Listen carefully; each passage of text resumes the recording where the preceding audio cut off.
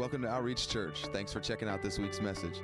To hear more, subscribe to our podcast on iTunes or visit outreachchurch.net for downloads and service information. I was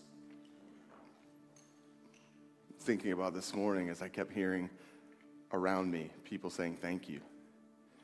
And I was just thinking how over the past, however long it's been, it feels like 10 years and 10 minutes all at once. But the 10 days, I guess, that it's been since we got the original call and got the news, how the word that I've heard more than anything isn't why. It isn't no. It isn't even please. It's been thank you. Thank you, thank you, thank you. And I was just thinking about how without the right perspective, it's impossible to say thank you in times like this.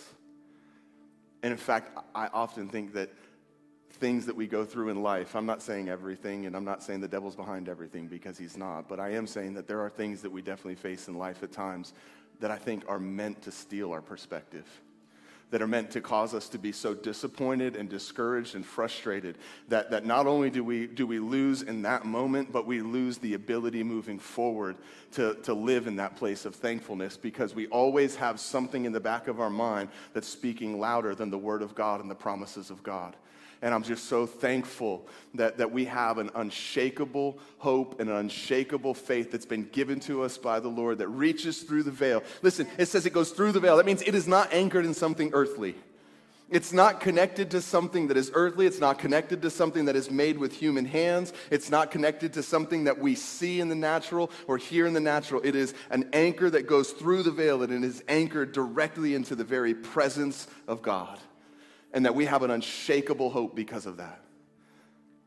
Like, we never, ever, ever have to fear anything. Like, literally, there is nothing for the believer to fear. Think about it, like the greatest fear that human beings have is the fear of death. And it's like, and that fear is swallowed up by Jesus. Like when we live with that eternal perspective, when we have that right perspective, and we realize I'm not just living for today, I'm not just living for here, I'm not just living for now, I'm living for eternity. Like I've come into union with God. The Spirit of God lives inside of me. The very Spirit that left Adam when he sinned, and the image of God that he was created bearing died. That very same Spirit has now come back into me and taken up residence once again inside of a human being. And what was once dirt now has become eternal. Like, come on, think about it. God breathes on dirt. Why did he choose dirt? Why not something more beautiful?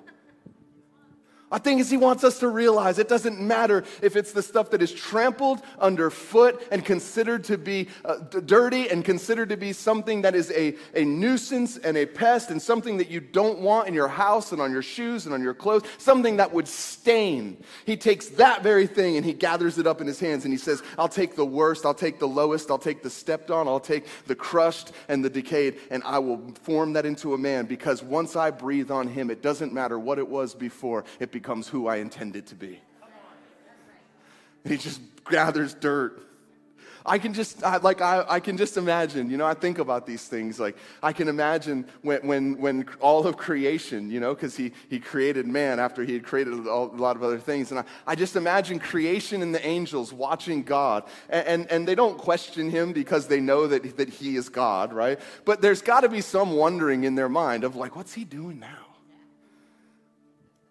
Like, what's he doing? I mean, he's already made everything good. He created this, and it was good. He created that, and it was good. He created this, it was good. He created that, it was good. Like, he's just been creating good things. And then all of a sudden, he stoops down, and he starts to gather dirt together. And they're probably wondering, because everything else he spoke. Everything else he spoke, and it came to be. But he wasn't content to simply speak. He wanted to touch. Like, I'm thankful for his word and that he speaks. But I'm also thankful that he's not content to simply speak, that he wants to touch. He wants to get his hands on us. He wants to hold us. He wants to embrace us. He wants to touch us. And then he breathes, and the very first thing, that dirt now become Adam, which is very good. See, like even good things become very good things when God breathes on them. Like everything's capable of getting better when God breathes on it, when God touches it. Think about it. Everything he creates is good. That means at that time, dirt was good. That was before the fall. It served a purpose. Everything in life served a purpose before the fall. Part of being born again is returning back to the original purpose that we were created for and bringing the earth back into dominion for the purpose it was created for. That's what God told Adam. Have dominion over the earth.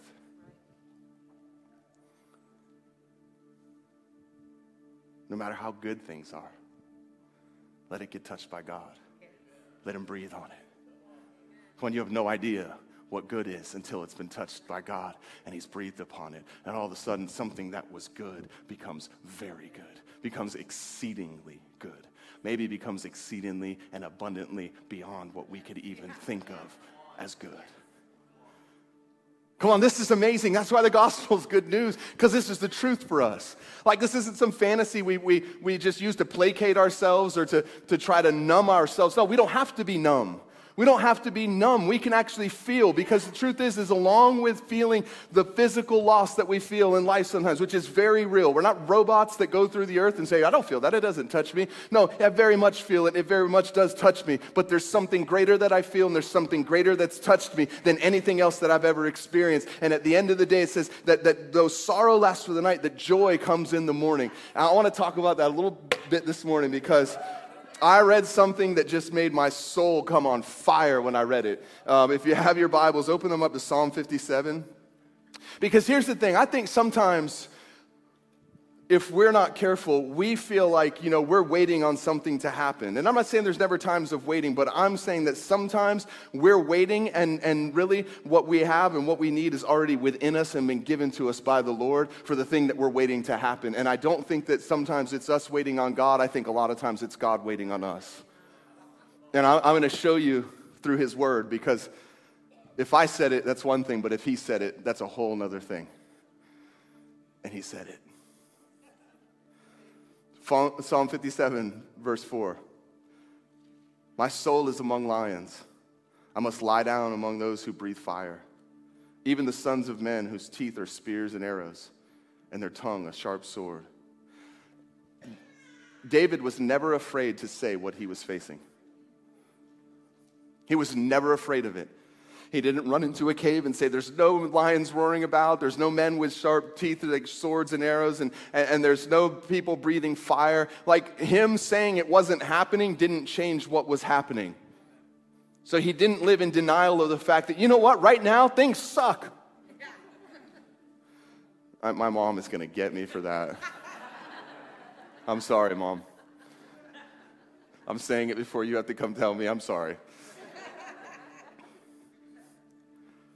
He's not afraid to say, you know what, right now, when I look around, the circumstances of life are not good. But he doesn't stay there. Right. See, we can go to one of two ditches. We can either be so aware of life circumstances that we lose our focus on him, or we can think that by denying life circumstances and acting like they don't exist, that somehow gives us better focus on him. And the truth of the matter is, the place where I believe he wants us, that I find throughout the word. Like when the disciples are talking about Lazarus, right? Jesus is first trying to be gentle with them. He's like, Lazarus is asleep. And they're like, well, if he's asleep, then just go wake him up. Right? Like, the Lord is gentle, he's kind, he's speaking to them in a way, he's trying to say it to them in the nicest, gentlest way. But they don't get it. Like, well, if he's sleeping, then just go wake him up. So he looks at him and says, Lazarus is dead. Okay? Like, I'm trying to say it nicely, and I want you to understand what's going on, because if you don't understand what's going on, you won't be able to worship, and you won't appreciate what I'm about to do. So he says to them, like, Lazarus is asleep. They're like, well, then just go wake him up. And he finally just looks, so he says, Lazarus is dead. And I'm glad for your sake.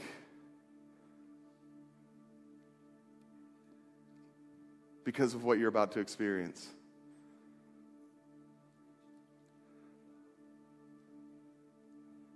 And then he goes and does what Jesus does.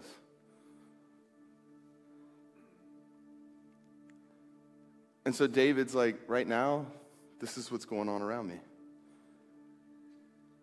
But he doesn't stop there.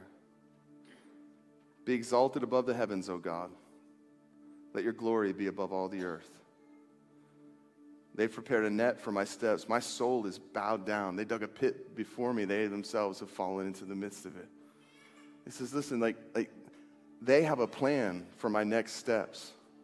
The enemy has a plan for my next steps. He has a pit waiting for me. Like, he has a plan. And all this stuff that's going on around me, like, he may not be able to cause all of it, but he will absolutely try to take every single bit of it and cause that to be what orders our next steps. It says the righteous man's steps are ordered of the Lord. What does that mean? Those who are in right standing with him and who know him the way he can be known, who are filled with his Spirit, who are walking not after the flesh, but after the Spirit of God, their steps are ordered by the Lord. But I promise you, if we step outside of that and we start living on our own understanding and we stop pursuing the Spirit and we actually live by the flesh, we live by the first part of this verse alone rather than letting the first part of that verse push us into the next part of that verse, our steps, the enemy has a plan for them as well. And it leads to a pit. But then he says something that I thought was amazing. Oh, think about this. Look at what he says right here. Don't miss this stuff when you read through these scriptures. Like, David wasn't just trying to like make the Bible a little bit longer by adding the descriptions that he did of the enemy. He says, even the sons of men whose teeth are spears and arrows. Teeth stay in the mouth and can only harm those who come close enough to be bit. But spears and arrows are launched from the mouth, according to David. What's he saying? You know, the fiery darts of the enemy, they don't always just come straight from the demonic realm. Oftentimes, they might come from the mouths of people who are being used by him. But you have to see it for what it is and not take it personal. That's why you have the shield of faith. It's like, no, God, I trust you. I believe in you. I know that you have a plan for my life. And I know that no matter what a man would say, what you say matters the most. And so if someone was to have teeth like spears and arrows, that means they're just launching harmful attack. Like, arrows and spears are not meant to stay in a place. They're meant to be launched. That means you're not just safe as long as you're not close enough for them to actually physically bite you. It means you could be far away from them and they're launching an attack out of their mouth. But see it for what it is. That's why we live by every word that proceeds from the mouth of the Father. Why? Because if he didn't say it, what does that have to do with me? If it didn't come from him, why would I let it come to me? If it's not what he says about me, why would I let it be what I say about me? There's always going to be opinions that I can grab onto, but there's a truth greater than any opinion that grabs onto me when I know who I am and believe what he said about me. So David's talking about all this stuff, and then he says this, and my heart is steadfast, O God. My heart is steadfast. I will sing, yes, I will sing praises.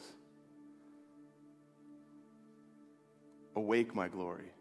Awake, harp and lyre. I will awake in the dawn.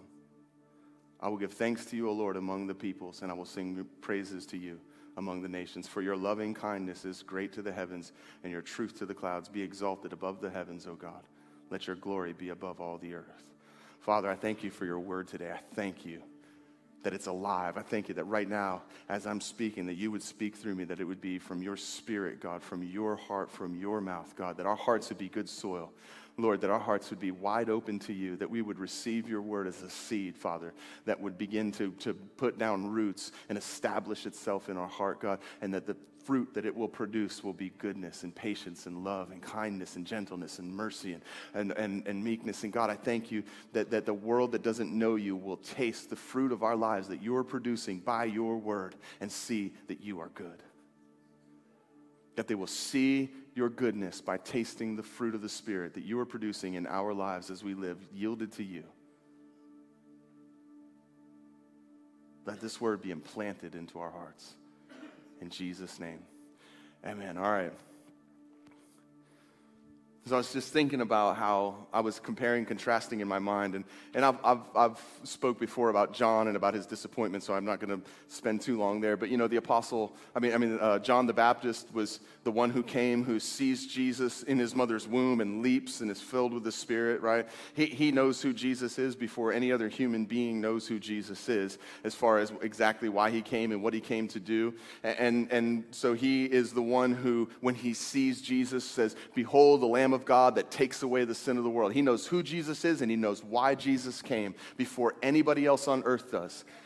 And he's the one who says that there's one coming, and I'm not worthy to untie his sandals. He must increase, I must decrease. That John, who is out in the wilderness just proclaiming the gospel, who's roaming the city streets proclaiming the gospel, and people are coming and they're being baptized into repentance, and he's telling them, repent, for the kingdom of heaven is at hand. He's saying, change the way that you think, because it's here now.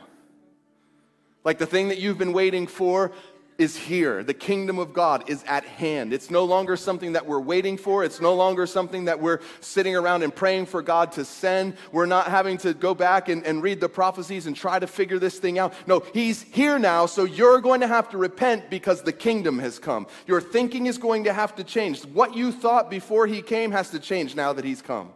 That's a good word for us today. Anything I thought before he came has to change once he comes. It has to line up with him now that he's here. It has to be brought into subjection to his voice, to his truth. It doesn't matter how I feel. It doesn't matter what I want. What he said. And once he speaks, once he comes, now my mind has to change because he's not going to. He's unyielding. Like, he's so sure of himself. He's never going to change. He believes that he is the first and the last, the Alpha and the Omega, the beginning and the end, the one who speaks and the sun comes forth from his mouth. He is so confident and so secure in who he is that he will never change. He's not a chameleon, even a little bit. He has never changed.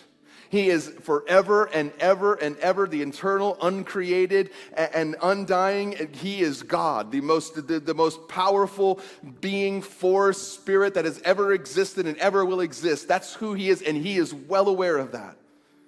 And he's never going to change.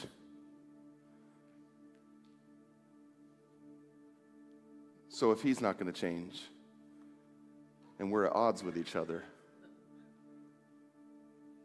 either I'm going to change, or I'm going to live apart from his truth, because his truth is never going to change.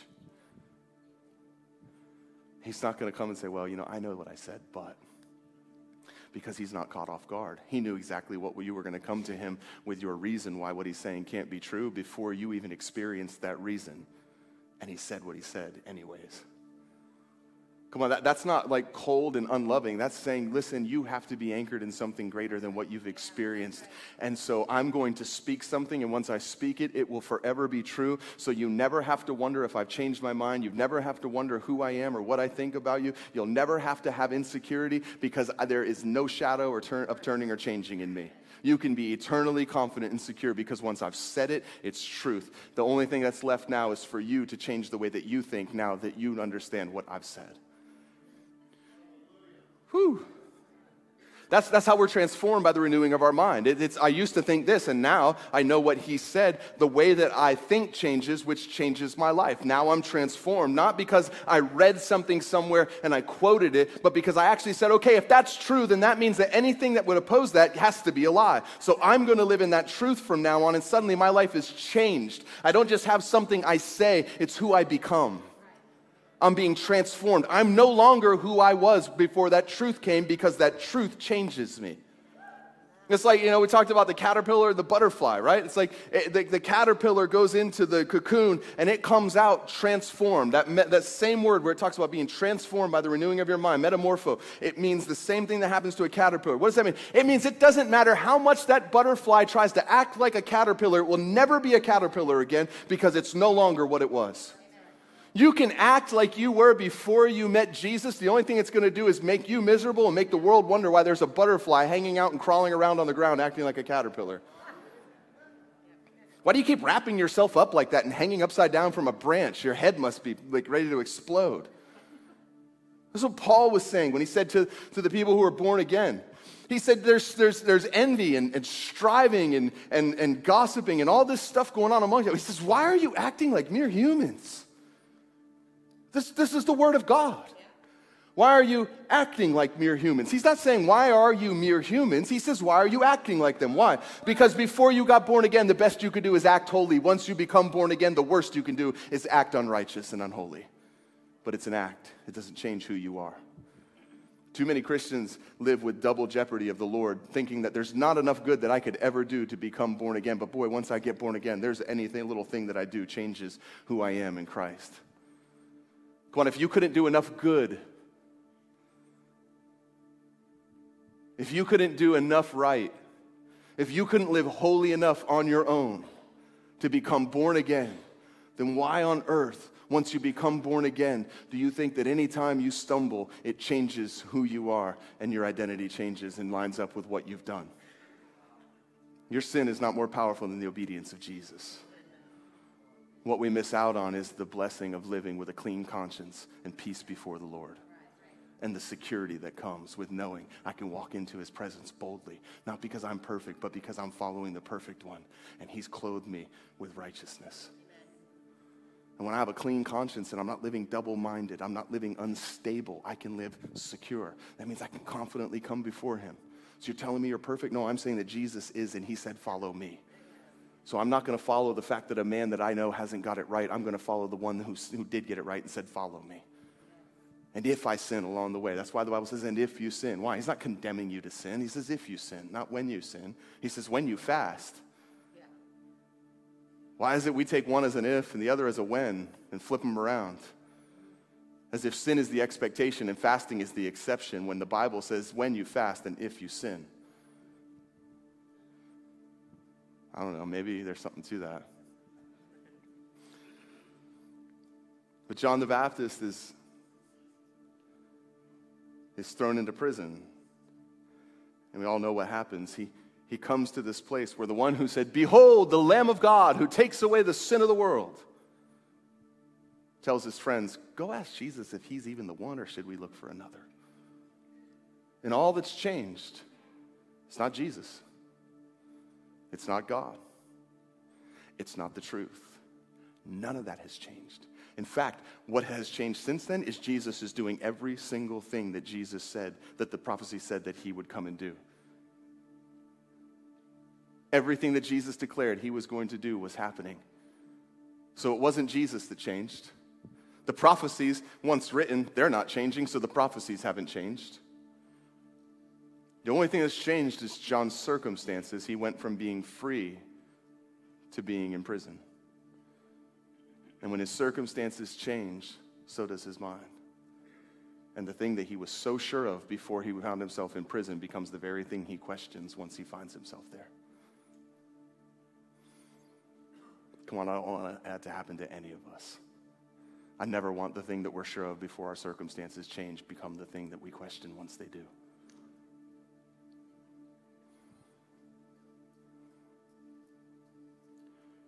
David, on the other hand, gets anointed as king after being overlooked by his father. Gets anointed in front of his brothers. They all hear what God has said about him and see what God has done. They can actually physically see the anointing happening in front of them. Like we say people are anointed. They weren't saying that in the spiritual realm. They were saying like, no, he's actually anointed. We watched the oil flow down from his head and drench his coat, and leave a residue behind. Like we saw the prophet take the horn of oil and pour it over his head and say, today God has anointed you as king over his people. They saw that happen with their physical eyes. But then David gets sent back to go watch the sheep. If we ever think the anointing on our lives makes us above doing the thing that we had before we knew the anointing that we had, something is terribly wrong. If we ever find ourselves in a place saying, well, because of my anointing, I'm no longer going to do that.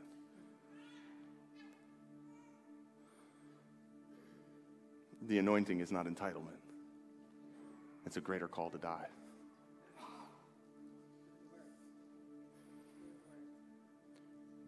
David gets sent back to watch the sheep. I'm sure the enemy came to him while he was there. Anointed one, huh? King, huh? His brothers are off in the army doing what a king would do, fighting battles. He's doing what a not king would do, tending to sheep. They're having war cries. He's hearing, bah. Like literally, this is what's going on. And if you think the enemy left him alone because he was anointed, you're crazy. In fact, I imagine the enemy was after him even more because he could see the anointing on David's life. Don't be surprised when things come against you in this life and think that that's a question that questions the anointing on your life. It's probably a confirmation of the anointing if you're following Jesus. If you're following Jesus. If you're following Jesus. You can't stop following him and go after following your own way and then blame what happens on him, on the enemy, and say, well, the enemy's coming against me. No, you're coming against you. Peter said that. He said, rejoice when you're persecuted, but not if that persecution comes because of sin. What's he saying? You can't just sin and live after your flesh, and then when you have to walk in the punishment or the consequence of it, then say, well, I'm just being persecuted. No, you're not. So David's watching the sheep, and then he gets called by his dad, and we all know the story, right? He gets sent to the battle, and that doesn't start. See, so many things in life don't start with God saying, hey, I want you to go kill a giant. Sometimes it sounds like your father saying, hey, go serve your brothers, the very ones you were anointed in front of. The very ones that I passed over in front of all of them that said, not him, not him, not him, not him, not him, you. I need you to go serve them lunch. And I think there's a lot of giants that still have their heads on because too many people that are anointed think that going and serving their brother's lunch isn't a big enough deal for them. And they're waiting for God to tell them to go kill the giant when they don't understand that the invitation to kill the giant is found in the invitation to go and serve someone. I mean, you can imagine no one would do that today. But back in David's day, that was a huge temptation. So what does David do? He understands there was a word that was written before the prophecy over my life and the anointing on my life to honor my father. And I'm not going to let what God said about me make me above what God said before me. I am never going to let a prophetic word over my life have more influence over my life than what God has already said before the prophetic word came. So I'm going to honor my father, even though I've been anointed king. Brings the lunch, and here's what happens. His brothers, who know he's anointed by God, who know that he's going to be king, see him coming and begin to question his heart. Why have you come? And it's not enough for them to just say, why have you come? They have to point out his insignificance. And with whom have you left those few sheep? They couldn't even say, and with whom have you left the flock? Right? Because that could leave in question, maybe David is the shepherd of the greatest flock that there is. They can't even say that. They have to make sure that anyone that's hearing and that David himself hears, you're so insignificant that you are the shepherd of our family. Oh, and just so everyone knows, he only has a few sheep. Why? Because if the enemy can get you to despise what you're doing right now in obedience to God, he can keep you from doing the thing that God's going to call you into next. And he understands that. If I can get him to just despise what God has him doing now, he'll never get to what God has him doing next. All that was meant to do was humiliate and embarrass David and make him leave. And here's the thing, his brothers didn't know what was about to happen. They're just letting the enemy use their mouth as a way to speak. That's why we got to be really careful who we allow to speak into our life and how much influence we give it. Because even people that are closest to David are letting their mouths be a tool of the enemy to try to discourage him and keep him from what God has it for him. Just because you are close to someone doesn't mean they're close to God. And if they're not close to God, they're incapable of speaking what God would have them to speak consistently into your life.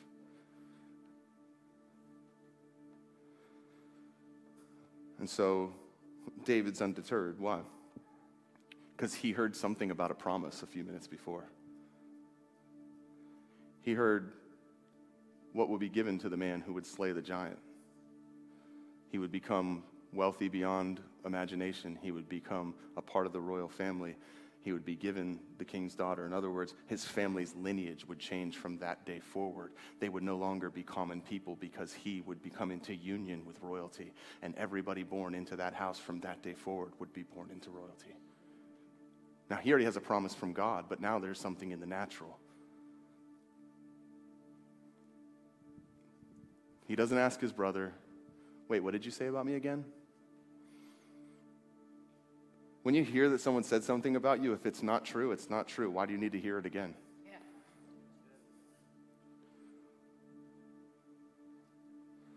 No, what he asks is, wait, tell me again, what will be done for the man who defeats the Philistine? What's he saying? I don't really care what you say about me because I know what he said about me. What I'm actually caring about is, what is the reward? And so he obviously goes, and we know the story, slings a sling, and the giant falls to the ground, and then he takes the very thing the giant trusted in, cuts his head off with it, and then he holds his head up. And the army of the Israelites can do what it couldn't do just a few minutes before, because the courage of one man to believe the promise of God emboldened an army to believe that they could as well. And where they were once hiding in caves, now they were running in battle. Philistines are just dying left and right. You have no idea what your one act of obedience can do in the lives of so many people. You have no idea who's watching your life. And God never told him when he got up that morning, today you're going to kill a giant. Why? Because he trusted David. That if I have his father tell him to go somewhere, he'll go. I don't have to tell David, go to the battle, I have someone for you to kill. I can just tell him, go serve your brother's lunch, and once he's there, once I tell him what's next, he'll do what's next. You see, so many people want God to tell them to get up and go kill a giant, when oftentimes get up and go kill a giant sounds like get up and go love your wife. Get up and go serve your family. Get up and honor your husband. Get up and go to work. Do the thing that you have put in front of you. And don't just do it just to get by. Don't do it with a grumbling, complaining heart. Do it with gladness and joy, because everything you do as if unto the Lord. And how do you know that today on aisle 7, section B, I don't have a giant for you to kill? But you'll never get there if you don't do the little thing that I ask of you. But you do those little things, and all of a sudden you're in the place that you need to be to do the big thing.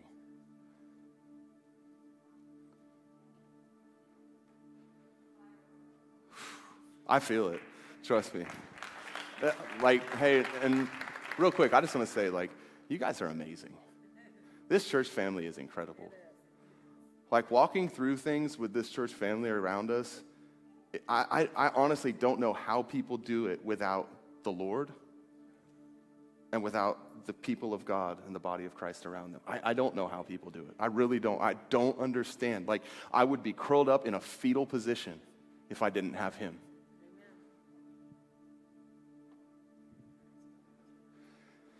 And so you have John. So this David, this same David, is the one who now, once he makes it past the giant, now he's got to face the king who wants to kill him because he's jealous of him. And he's running for his life, and he's hiding in caves, and people are trying to tell Saul where he is, and there's a reward on his head, and he's being hunted by the enemy everywhere that he goes, and he's running from cave to cave, and he's having to live amongst the Philistines. He's having to live amongst the people who are the enemy of God. He already killed their giant. If they were smart, they wouldn't have let him come and live with them, but they did. And this David is the one who wrote this, and I was just thinking about the difference between him and John, because when you look at what David writes, he says, listen, all this stuff's going on around me. That's true. John's looking around, and he's looking at his circumstances, and he's thinking, I'm here in prison. He came to set the captives free, huh? Well, why am I in prison? I did exactly what God called me to do, and it ended up here. Listen, just because you're doing what God calls you to do doesn't mean you'll never find yourself in an uncomfortable position. We have equated sometimes, if we're not careful, following Jesus with a life of ease rather than a life of his presence no matter where I am. Don't buy a gospel that says, if you follow Jesus, you'll never have to walk through hard times. David said, though I walk through the valley of the shadow of death, I won't fear evil because you're with me. He didn't say, I don't walk through the valley of the shadow of death because you're with me. He said, I walk through it and I don't fear it because you're with me. He said he walks through it, though. Don't make your camp there. Don't pitch your tent there, and don't make your home there. Why? He said, I'll walk through it because you're with me. I won't fear evil. Not I won't see evil, not I won't experience evil, not there won't be evil around me. He just said, I won't be afraid of it because you're with me. And this David, when he comes into this time of being hunted and chased in caves, it's not fun. Like when you read the Psalms, you read, and like my wife says she identifies with David, like the highest of highs, the lowest of lows, like, oh God, just slay me. And then 2 minutes later, it's just like, God, you're so good. We were talking, you know, it's funny, we were talking a couple weeks ago, and I asked her, I said, who's the first person you want to see when you get to heaven? And we were just talking about that, and we said a few people, and I said, what about like from the Bible? And she said, probably King David. You know, after Jesus, of course, right? Like, she said, probably King David. I just identify with him so much. And we were talking about that. But this David, like, when you read his Psalms, he's like, he talks about, like, the enemy wants to eat my flesh. Like, he literally says that. They want to devour my flesh. They want to cannibalize me. He's like, it feels like he's forsaken at times. God, my God, why have you forsaken me? Right? He tells the Lord how he feels. He's not afraid to expose and be vulnerable with his heart to the Lord. The thing, though, is he doesn't let it stay there ever.